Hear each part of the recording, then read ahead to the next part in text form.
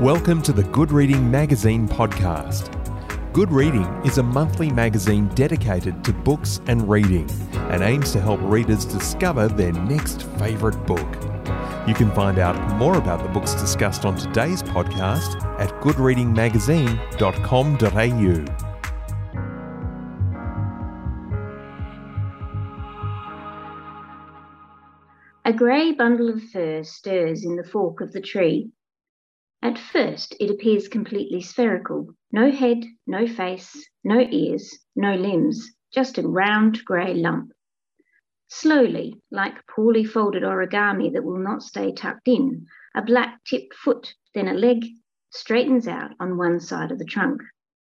A tremor runs across the fur, a series of tiny twitches and shudders, as if in response to the irritation of an invisible insect. She ignores the quarrelsome chatter of honeyeaters and robins around her, the long screech of a cockatoo rejoining its flock, the fluid warbling of magpies, the tink of bell miners, the sharp crack of whipbirds across the gully, and the gobble of a wattlebird from below all merge into the ambient hiss and sigh of the brittle gum leaves rattling in the wind. A pied currawong peals across the valley, fading into the distance. She's listening for something else. A deep rumble in the far distance, drawn as if from the back of the throat, up through the belly and expelled with every lungful of air into a deep, wheezing, bellowing sigh. It is faint, like distant thunder. The koala listens until the call fades out and disappears. It's time to go. She clambers down the broad trunk onto the ground and heads east in the direction of the call. Hello and welcome to the Good Reading Podcast. Danielle Clode is a biologist and natural history author. Her books include Killers in Eden, Voyage to the South Seas, The Wasp and the Orchid, and In Search of the Woman Who Sailed the World. Today I'm talking to Danielle Clode about her latest book, Koala, A Life in Trees. Danielle, welcome to the Good Reading Podcast. Thank you very much for having me. Koala, A Life in Trees isn't what I expected of a book on koalas. The factual sits very comfortably beside the descriptive.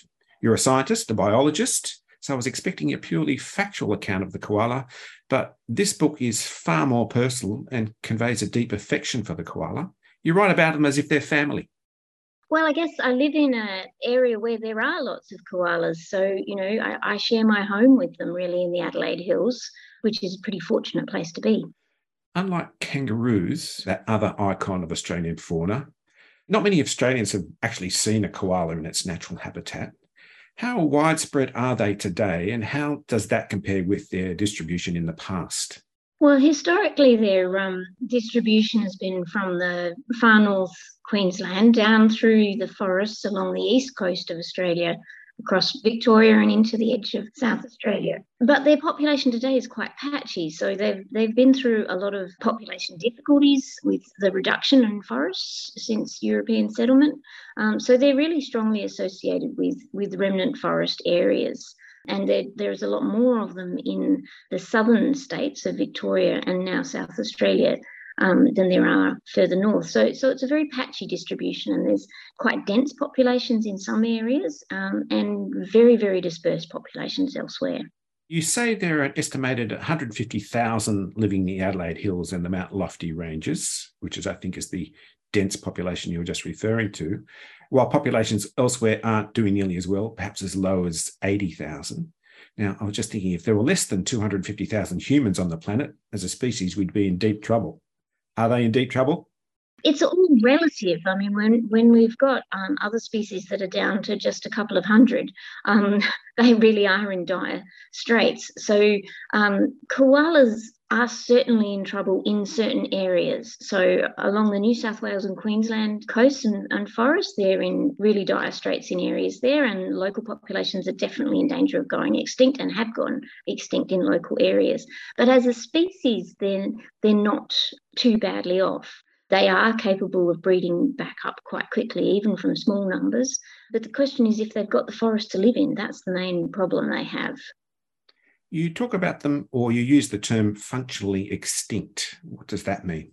That's a term that's often used in conservation circles. It refers to a species that might still be alive. So you might have a single individual, for example, but there's no prospect of that individual being able to reproduce. So say when you have the last male rhinoceros of the species, for example, it's not extinct, but it's functionally extinct because it can't reproduce.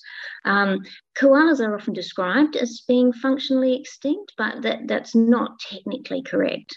It's used to mean that if we don't do something serious about protecting them, they're likely to go extinct. But from a conservation biology point of view, they're quite a long way off that yet. So let's talk about the ancient history of the koala. They're part of this genus called Vombatiformes, and that family includes wombats. That's the closest living relative to the koala. But I was surprised to learn that koalas have another close relative, the extinct marsupial, the Diprotodon. We tend to think of koalas and wombats are the only living members of that family now. So we tend to think of those two as being the distinctive animals. But if we actually look at the extinct members of that family, we get a much more diverse family. And Diprotodons, were the biggest of the Australian marsupial megafauna. So these were, 2-ton animals the size of a small 4-wheel drive car. So great, big, huge grazing animals, which definitely gives you a different impression of the koala and wombat family. Ancient koala fossils, as I understand from your book, are quite rare. Sometimes you come upon little more than a tooth or a jaw to work from. How do you reconstruct the history of a species from so little? Look, it's a very tricky area, and paleontologists devote their careers to doing this sort of work. It's amazing how much you can tell from teeth. It's lucky we can tell a lot from teeth because they're the hardest part of an animal's body. The enamel teeth are really, really resilient, so they're the things that tend to survive in the fossil record. And fortunately, they're very, very characteristic of particular species. So teeth are distinctive in terms of what family they belong to and who their close relatives are, but also distinctive of what different species they belong to. So they vary as well. They're quite good at being used for identifying different types of animals. So that gives us an insight into the family tree, the history of koalas and how they evolved. But there's not a lot you can tell from teeth other than giving you an indication of the rough size of the animal and also the type of food it's eating. So they're the two key pieces of information you get from that. And what are the chances of finding a complete skeleton of a fossil koala? That's a good question. Koala fossils are very rare, have been very rare in the fossil record, but there's also a lot of potential material out there. It just requires a great deal of effort and good luck to find it. So we'll just have to keep our fingers crossed for that one. One of the richest sources of koala fossils is in Riversleigh in the Budjumala National Park. What is so significant about Riversleigh?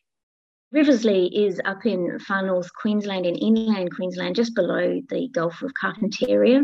And it's a really remarkable location. While it's a dry desert area now, in the past it was a dense rainforest area. Riversleigh is a really amazing fossil site. It's a really rich source of a lot of modern Australian mammal species. So the origins of a lot of Australia's mammals can be found there, and also birds and other animals as well.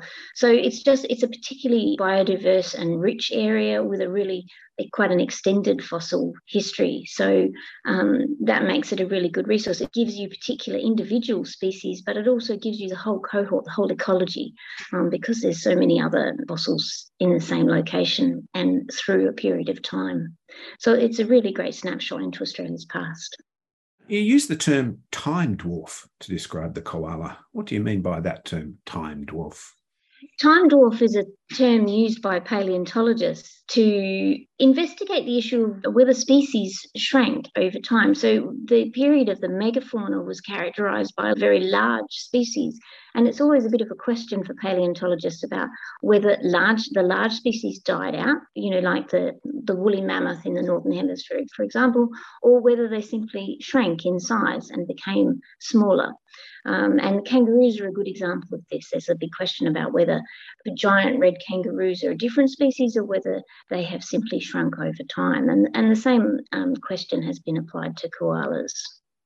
Phascolarctos yorkensis. That's one of the giant fossil koalas. Tell me about Phascolarctos yorkensis. When I first read about this fossil, I thought it must be from Cape York in the north, where a lot of fossil koalas were found. And then I was really excited to discover that it was actually Yorke Peninsula, which is in South Australia, which is very close to home for me, and somewhere where I have used to go on holidays quite a lot. This specimen was found in a cave on Yorke Peninsula. It was a jawbone that was 3 times the size of a normal koala fossil, so quite a chunky, big animal. We often have issues with fossils being regarded as giants. You know, people like to find giant versions of animals. So there's always a lot of question about exactly how big things are. But this one does indeed seem to have been about 3 times bigger than the koalas we get today. I'd like to talk about the habitat of koalas, and the history of koalas is also to some degree the history of our forests, especially eucalypts, ash, box, bloodwood, messmate, manna, ironbark and peppermint. How does the history of these magnificent trees reflect the history of the koala? Evolution of eucalypts is really central to understanding the evolution of koalas. We've got a great diversity of eucalypts in Australia, and that probably reflects the quite distinctive and erratic climate oscillations that Australia has experienced in the past. So the forests have over time shrunk and fragmented and then regrown again in wetter cycles. So that has meant that a lot of eucalypts have speciated or separated out into many, many different species, and that gives us the 900 species of eucalypts that we have in Australia. And that's posed a really unique challenge for koalas who have specialised on those eucalypts. Eucalypts are really hard to eat for animals. They've got a lot of toxins in them, and they tend to make mammals feel sick if they eat them. So you have to have a very specially adapted stomach and digestive system, which koalas have been able to master, along with a couple of other animals. Ringtail possums are good at eating eucalypts too. But that poses unique challenges when every tree eucalypt species has a different array of toxins and a different structure to the leaf that needs to be broken down in order to extract the nutrients. So koalas have had to be very adaptable in being able to break down different species of eucalypts. I think most Australians recognise a eucalypt, or we just call them gum trees, I think, for convenience. But I'm just wondering how a koala can tell one from the other. That is a great mystery, but they are very, very particular about which ones. Not only are they particular about which species they eat, and most koalas will eat 3 or 4 species in their area, maybe up to as many as 10 in some areas. But they're also particular about which individual tree they eat from as well. So they will eat from some trees and not others. They'll eat from a tree one day but not another day. And that's probably reflecting the different nutrient values and toxin levels that are in the leaves at any particular time on any particular part of the tree. Nobody really knows what it is that makes koalas eat particular leaves, but the koalas know very clearly which ones they like and which ones they don't. Let's turn from what they eat to what they drink. So koala, as we understand it, is the Indigenous term meaning no drink. But your book reveals that that's not entirely true. And in fact, there are many Indigenous words to describe the koala. What is the koala's real relationship with water? Well, that's a really interesting thing. I mean, obviously, koalas are renowned for not needing to drink very often or for getting most of their moisture from leaves. But in actual fact, they're very dependent on water, if not directly, certainly on the forests that are supported by water. So they typically favour trees that grow in riverine habitats. The classic tree that nearly all koalas quite like is the river red gum. And that's sort of, symbolic, if you like, of their relationship with wet forests. They do best in wet forests. They can live in drier areas, but the trees they like are the ones that do have a lot of water content and like a lot of water. So I actually think water is really important for koala survival. When the East Coast was flooded and a lot of people were obviously displaced by rising sea levels and had to move inland, and that would have been a period of great unrest and problems for Indigenous communities.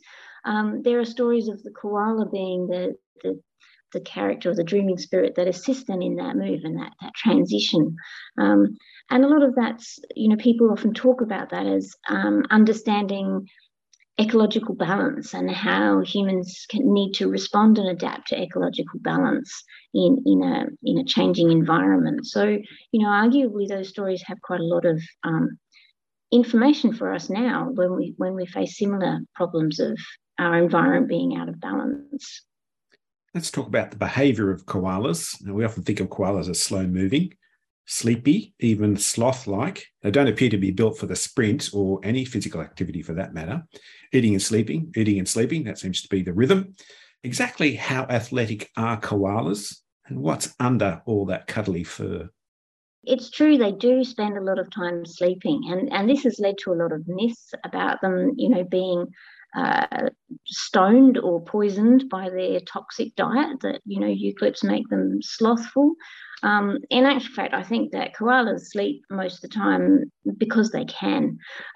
They're surrounded by food. They don't need to move large distances very frequently, and more importantly, they're relatively safe from predators. So their safer strategy is to sit still in the tree and sleep. And while they're sleeping, they're digesting their food. That's not to say they're slothful. I know koala researchers have told me that if you approach a sleeping koala in a tree and give it a poke, you'll get a very fast reaction. It probably won't be a good one.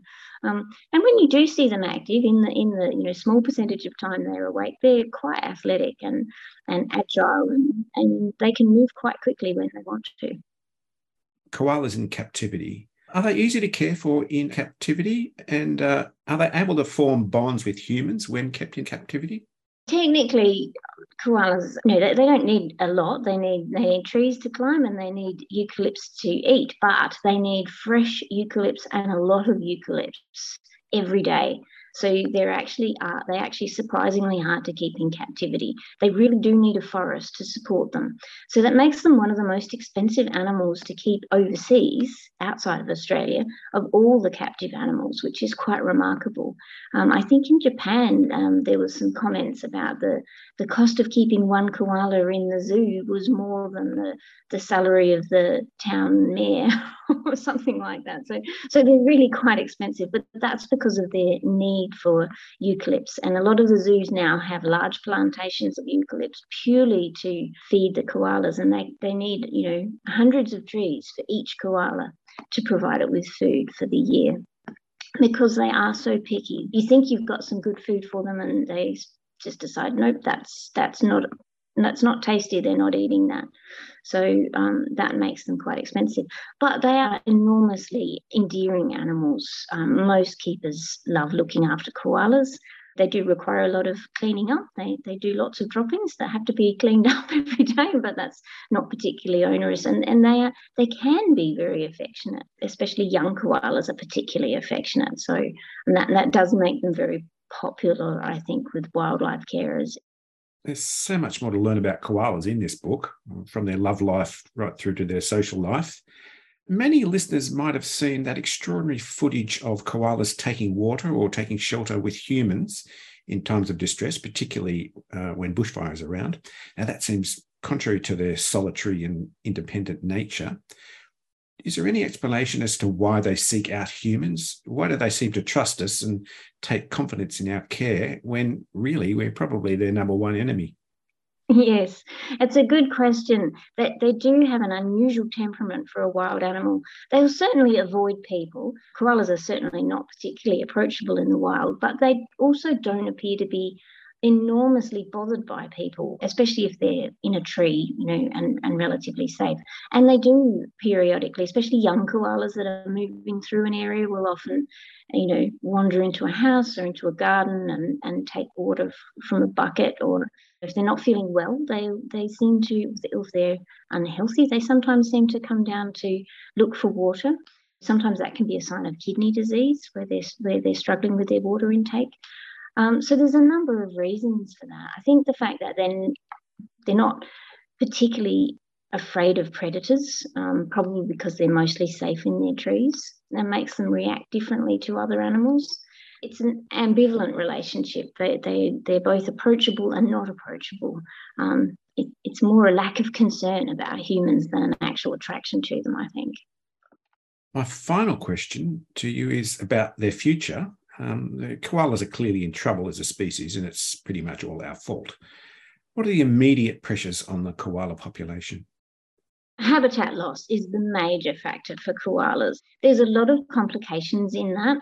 Habitat loss and disruption, so fragmentation of habitats, degradation of habitats, increased predator pressures, increased mortality through cars on roads, all of those things have a compounding effect, and they can also lead to an increase in disease and the impacts of disease, which we're really seeing in the East Coast forests in New South Wales and Queensland. You've got that terrible cluster of factors where you've got a lot of land clearing still going on, a lot of inappropriate development in koala habitat, and then you've also got the impact of two really nasty diseases of chlamydia and retrovirus that compound each other and make each other's symptoms worse.